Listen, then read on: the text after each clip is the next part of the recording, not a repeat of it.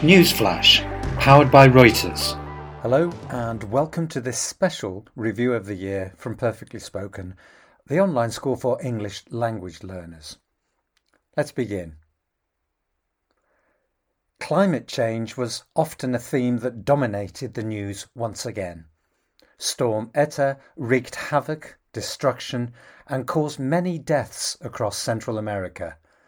Wildfires devastated swathes of California. Record numbers of dead dolphins washed up on beaches in France, while global warming meant that September 2020 was the hottest ever on record, and drones were able to capture the true extent of ice loss in the Arctic. Of course, the main story of 2020 were the challenges faced by humankind as the coronavirus disease spread across 215 countries and territories, created over 70 million cases, and caused more than 1.6 million deaths. But there was also good news.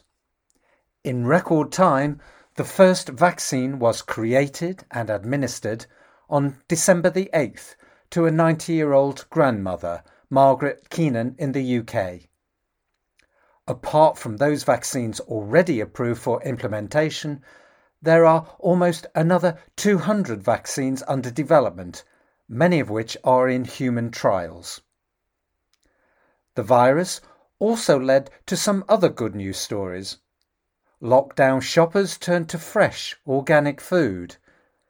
Children were treated to a free fairy tale from J.K. Rowling, the world-famous author of the Harry Potter's books, while young Australians showed their linguistic creativity by introducing new coronavirus-related words into their language, such as the Rona for coronavirus and ISO for in isolation.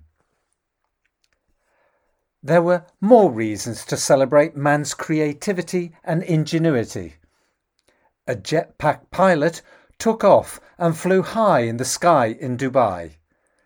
We built robots that could stack shelves in supermarkets, designed vehicles that are very close to offering a fully autonomous driving experience, and private companies worked with NASA to build astronaut moon landers as part of a resurgent space exploration program.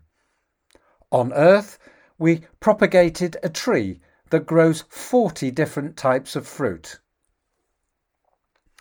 Money came into sharp focus with a report that the world's richest 2,000 people hold more money than the poorest 4.6 billion combined. And while the richest of them, Amazon's Bezos, pledged $10 billion in the climate change fight, that disparity helped fuel the refugee crisis across Europe. Off Malta, 95 migrants were saved from drowning as their ship sank, while in Greece, thousands of refugees became stranded after their camp was deliberately set on fire.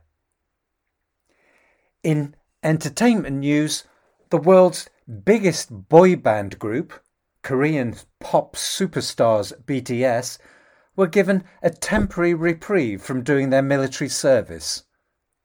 The reality show Keeping Up with the Kardashians is to end after 14 years, and the Oscars will, hopefully, be live in 2021, even if 2 months later than originally planned. Prince Harry and his wife left the UK for the US and signed a very lucrative development deal with Netflix, while we can look forward to Diana the musical in 2021.